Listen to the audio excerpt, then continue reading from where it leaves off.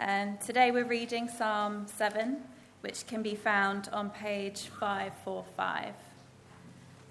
So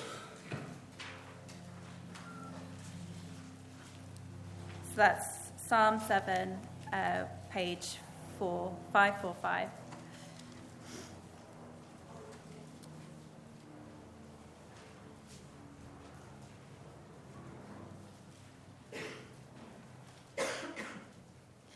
A Shiggaion of David, which he sang to the Lord, concerning Cush, a Benjaminite. Lord my God, I take refuge in you. Save and deliver me from all who pursue me, or they will tear me apart like a lion and rip me to pieces with no one to rescue me. Lord my God, if I have done this and there is guilt on my hands, if I have repaid my ally with evil, or without cause have robbed my foe, then let my enemy pursue and overtake me. Let him trample my life to the ground and make me sleep in the dust. Arise, Lord, in your anger.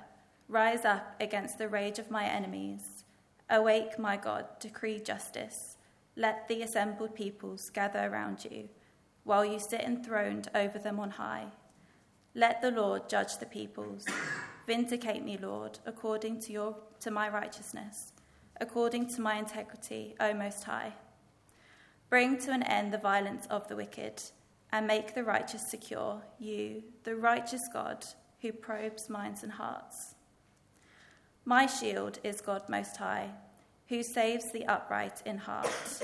God is a righteous judge, a God who displays his wrath every day. If he does not relent, he will sharpen his sword, he will bend and string his bow. He has prepared his deadly weapons. He makes ready his flaming arrows. Whoever is pregnant with evil conceives trouble and gives birth to disillusionment. Whoever digs a hole and scoops it out falls into the pit they have made. The trouble they cause recoils on them.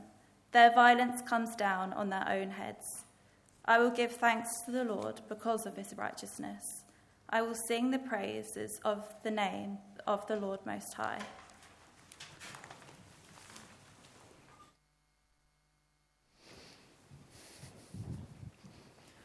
Thanks very much, Amy.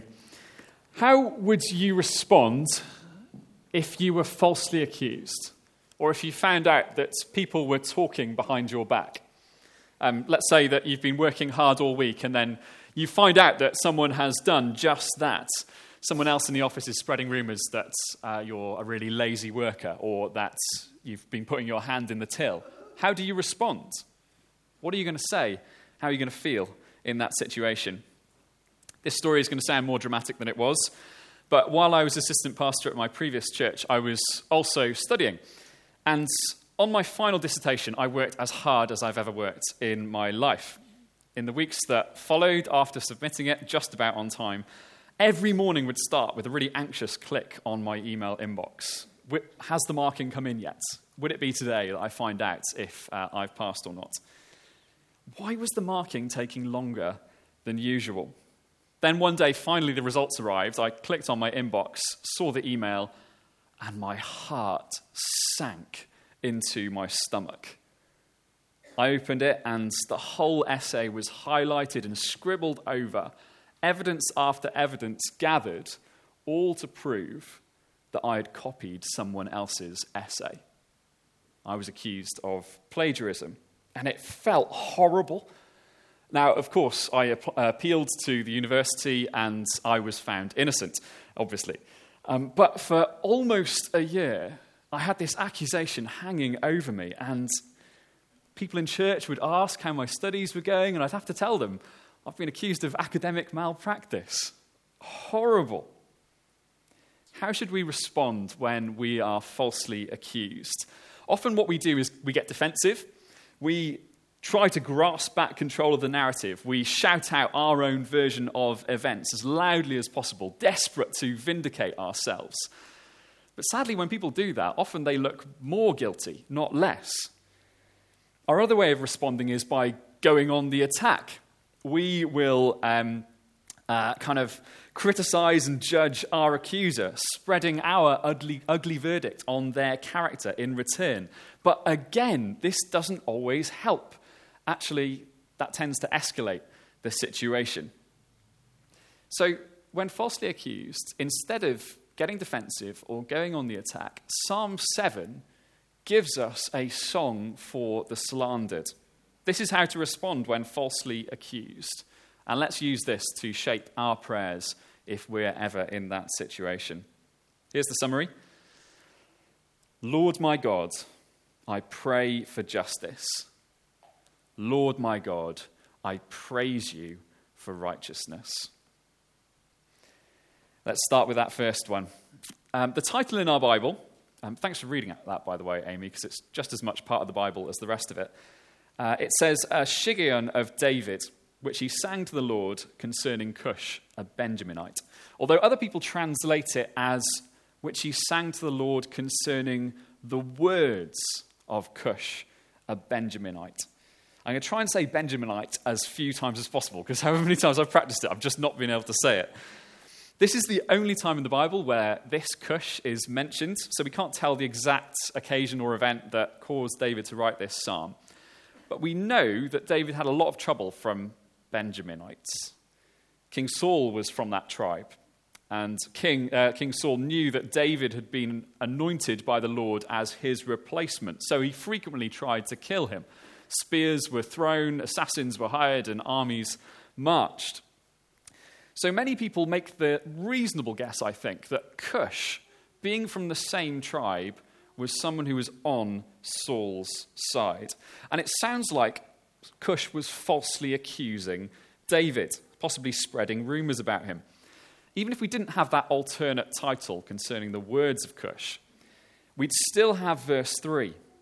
In verse 3, David prays, "If I have done this." There's no specific description of the this in the psalm. So it's probable that this refers to what Cush was saying about him. David is being falsely accused. But he doesn't respond by getting defensive or going on the attack against Cush. Instead, if you look at verses 1 to 9, he says, "Lord my God, I pray for justice." That's our first title. The prayer starts in verses 1 to 2, where David takes refuge in the Lord his God. "Lord my God, I take refuge in you. Save and deliver me from all who pursue me, or they will tear me apart like a lion and rip me to pieces with no one to rescue me." David feels like he's being hunted, stalked by vicious lions. He's looking over his shoulder. When will they pounce next? He's constantly on edge because of the threat that at any moment they could rip him and his reputation to shreds.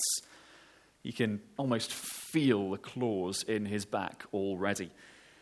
But he finds refuge in the Lord his God. That's a very personal way of referring to God. The Lord my God. The Lord is in capitals in your Bible because it refers to the personal name of God, Yahweh. And that name speaks of his covenant commitment to his people. And David says, "My God," not just a distant, vague deity, but personal relationship.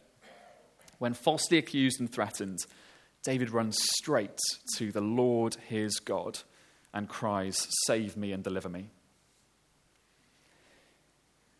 We sometimes cope with our suffering with escapism. And that's not necessarily bad. God knows that there are times where we need to escape to a place of refuge. The problem is just that we escape to the wrong place. We find the wrong refuge. When we're struggling, we run to entertainment or comfort eating or alcohol. And those are just flimsy shacks that offer no protection against ravenous, vicious lions. But if you're following Jesus, you have a secure hiding place, a secure refuge when everything gets too much. With Jesus as Savior, you as well can run to the Lord your God. In Christ, he is deeply committed to your good. And that's real relief and real protection. Whatever lions may be hunting you, the Lord your God is a safe place of refuge. Next, verses 3-5. David prays for justice upon himself.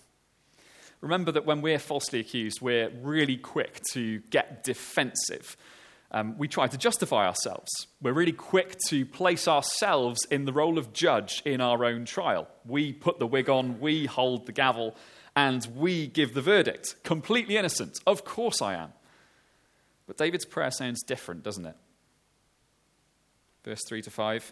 Lord my God, if I have done this and there is guilt on my hands, if I have repaid my ally with evil or without cause have robbed my foe, then let my enemy overtake me. Let him trample my life to the ground and make me sleep in the dust. David doesn't think he's guilty of what Cush is accusing him of. As far as he can tell, he's innocent. He hasn't repaid his ally with evil, and he hasn't robbed his foe without cause. King Saul kind of fits the category of both ally and foe for David. But even when David's king was out for his blood, David still refused to harm him. There was one occasion where King Saul went out with 3,000 men to find and kill David. And Saul took a loo break in a cave. But he didn't realize that just meters away in the darkness, David and his men were hiding. What an opportunity for David to take Saul out of the picture. But even in that vulnerable moment, David refused to harm him. So as far as we can tell, David is innocent here. But he still asks God to show him if there's any guilt on his hands. And if he's guilty, he says, let those vicious lions catch up to me. You and I would do well to follow David's example. Even when we think we're innocent, let's value God's verdict above our own verdict. It's better to be open to the possibility that we have sinned too, even when others are clearly in the wrong. Now we come to verses 6-9, where David prays for justice again, but this time it's for his enemies. Remember that we're so quick to go on the attack and dish out our own verbal vigilante justice when we've been falsely accused. But David leaves judgment in God's hands. Arise, Lord, in your anger. Rise up against the rage of my enemies. Awake, my God, decree justice. Let the assembled peoples gather round you while you sit enthroned over them on high. Let the Lord judge the peoples. David knows that his enemies aren't the judge, so he is not crushed by their accusations. David also knows that he is not the judge, so he doesn't arise in his own anger. Instead, he passes on the case to a higher court of law. He takes the wig off his own head, gives it to God. He takes the gavel out of his own hand, gives it to God. He recognizes that God Almighty is the one who sits on the throne of judgment, not his enemies and not him either. So as he says, let the Lord judge the peoples. There are many obvious benefits for leaving judgment in God's hands. It means we don't lose so much sleep worrying about what other people think of us. It means we don't make the situation worse by retaliating. It means we're free to forgive because we recognize that judgment is above our pay grade. But the main reason in this psalm to pray for the Lord to judge is at the end of verse 9. David prays to you, the righteous God who probes hearts and minds. When you or I take judgment into our own hands, we just don't have all the facts. Okay, you might be angry because someone is spreading rumors about you, but do you know the tone of voice that they said it in? Do you know the wider context of the conversation? Do you know what was going on in their family life that day? You certainly don't know their mind and heart. But God does. So far better to pray for his justice.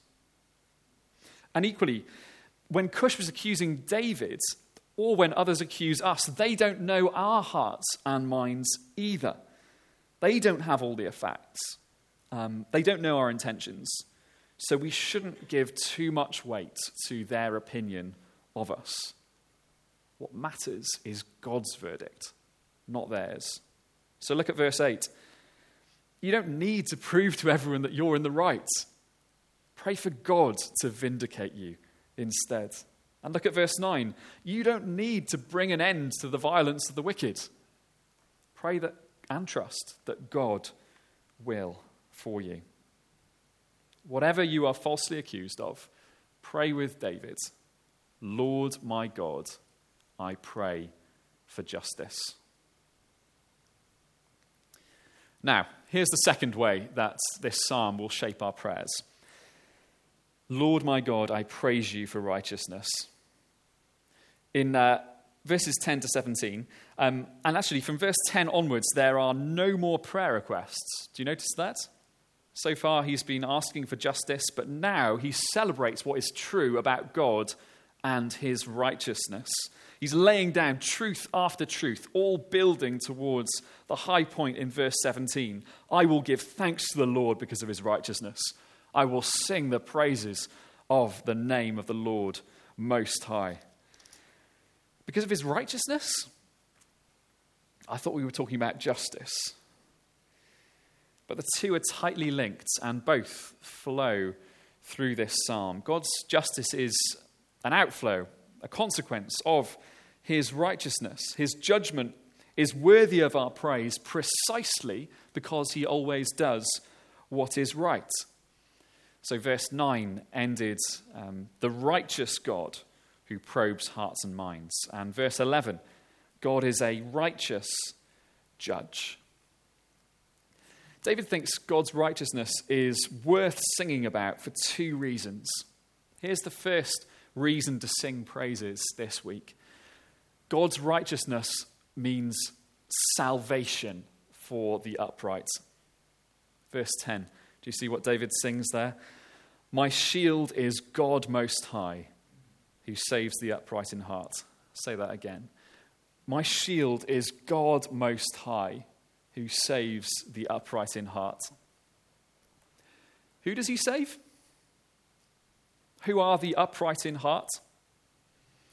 In the Old Testament, the heart is the center of emotion, and it's the center of decision making. And the people that God saves are people who have an upright, righteous heart. When the righteous God probes their hearts, he says, these people are righteous just like me. And notice that David thinks he's among this group. He is shielded and the upright are saved. Those are parallel phrases, and David thinks he's included in both of them. It's built on the same idea. Also, earlier in the psalm, he prayed that the Lord would vindicate him according to his, David's, righteousness. But we know that David didn't live a perfect life. And David knew that he didn't live a perfect life. He slept with another man's wife and had that man killed to cover his tracks. So the upright in heart can't be those who are perfect. Rather, the upright in heart are those who are trusting in the covenant commitment of the Lord. In this Old Testament context, that meant believing God's promises, seeking to obey God's law, and trusting in the sacrificial system when people failed. That's what meant people were upright in heart. It's because David trusted in the Lord that he is part of this group. God probed his heart and declared in his grace, he is righteous like me. Here is a man after my own heart. If God only saved perfect people, we would have no reason to sing whatsoever. When the righteous God probes your heart, what does he see? He looks at the center of your emotion and he sees longings that are 1,000,000 miles away from godly. What are those for you? He looks at the center of your decision making and he sees countless mistakes and regrets piled up high over years. What are they for you? None of that is hidden from him. We've got days of financial hardship ahead of us in this country.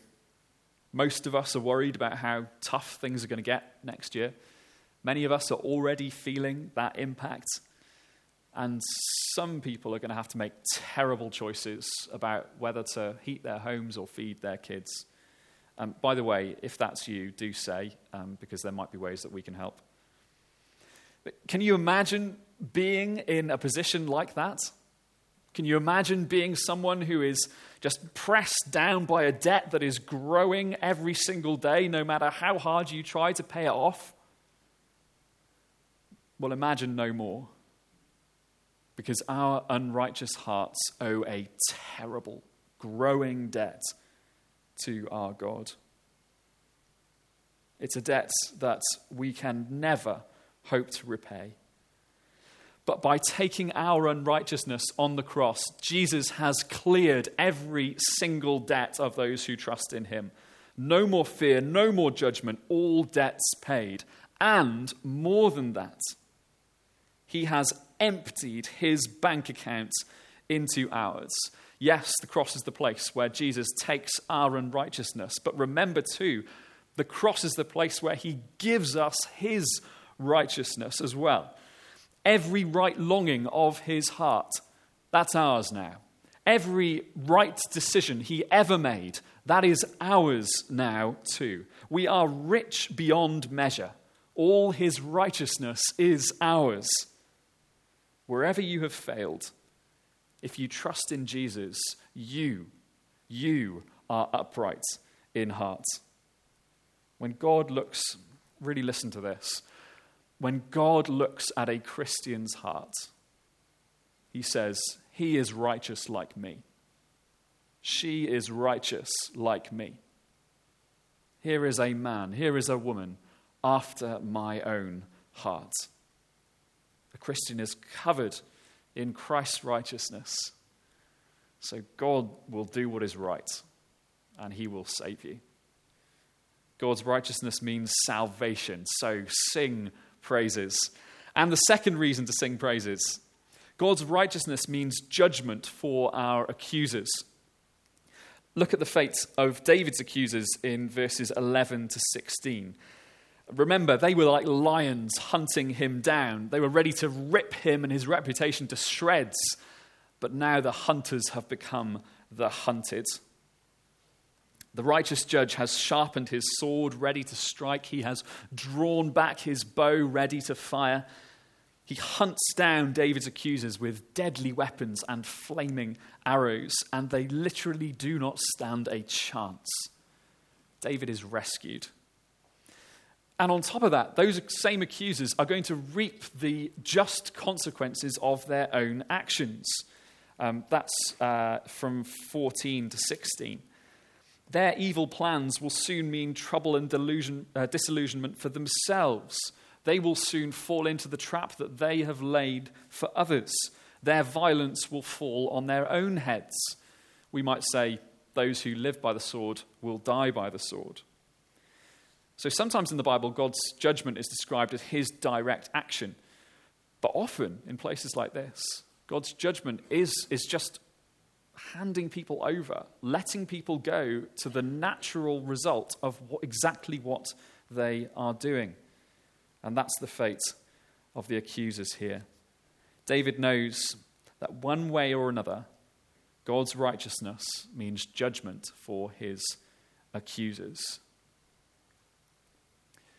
But Andrew, I don't have any accusers. Oh, yes, you do. Oh, yes, you do. You have a great enemy who has planned nothing but trouble and evil and violence for you. Do you know what accuser in Hebrew means in English? Satan. He is a roaring lion seeking whom he may devour, and he would love to get his claws into you. He knows your heart so well. He can work out what your ungodly longings are. He hasn't ignored any of your mistakes and regrets, and he jumps at every unrighteous opportunity. Look, God, look at what that Christian has done. They repented of their sin last week, and they're at it once again. That is a sinner that is mine, not yours. But God's righteousness means judgment for our accuser. His evil, trouble, and violence will soon fall on his own head. The hunter has become the hunted. King Jesus has risen from the grave. He has paid all our debts, so the accuser has nothing left to say. A few verses from Romans 8. Therefore, there is now no condemnation for those who are in Christ Jesus. Who will bring any charge against those whom God has chosen? It is God who justifies.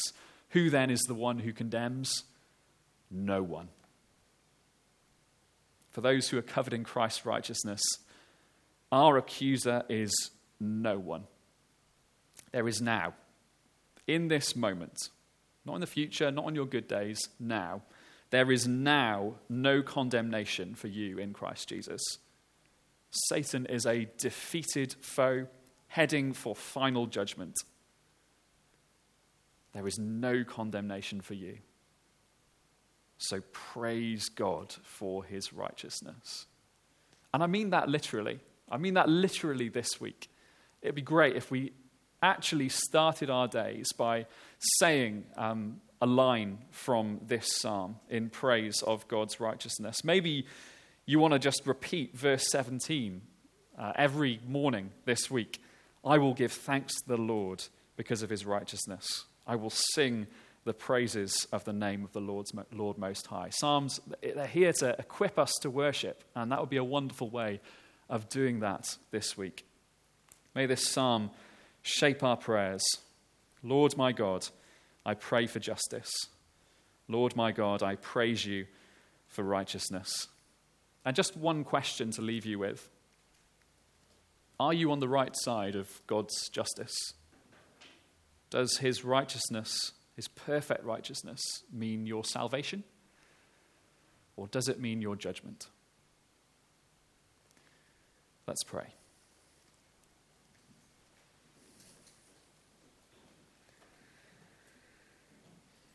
Lord my God, we pray for your justice. Save us and deliver us. Where we are accused, show us if we have guilt on our hands, and help us to repent of that guilt. Lord, please vindicate us. Show us that we are in the right. And Lord, we thank you and praise you so much for your righteousness. Thank you for your righteousness given to guilty people like us. Thank you that when you probe our hearts, you say, here is a man, here is a woman after my own heart. Here is someone who is righteous like me because of Jesus. Thank you that our accuser has nothing left to say. Thank you that there is no condemnation. And I pray that every single one of us would be able to say that that is true for them. In Jesus' name, amen.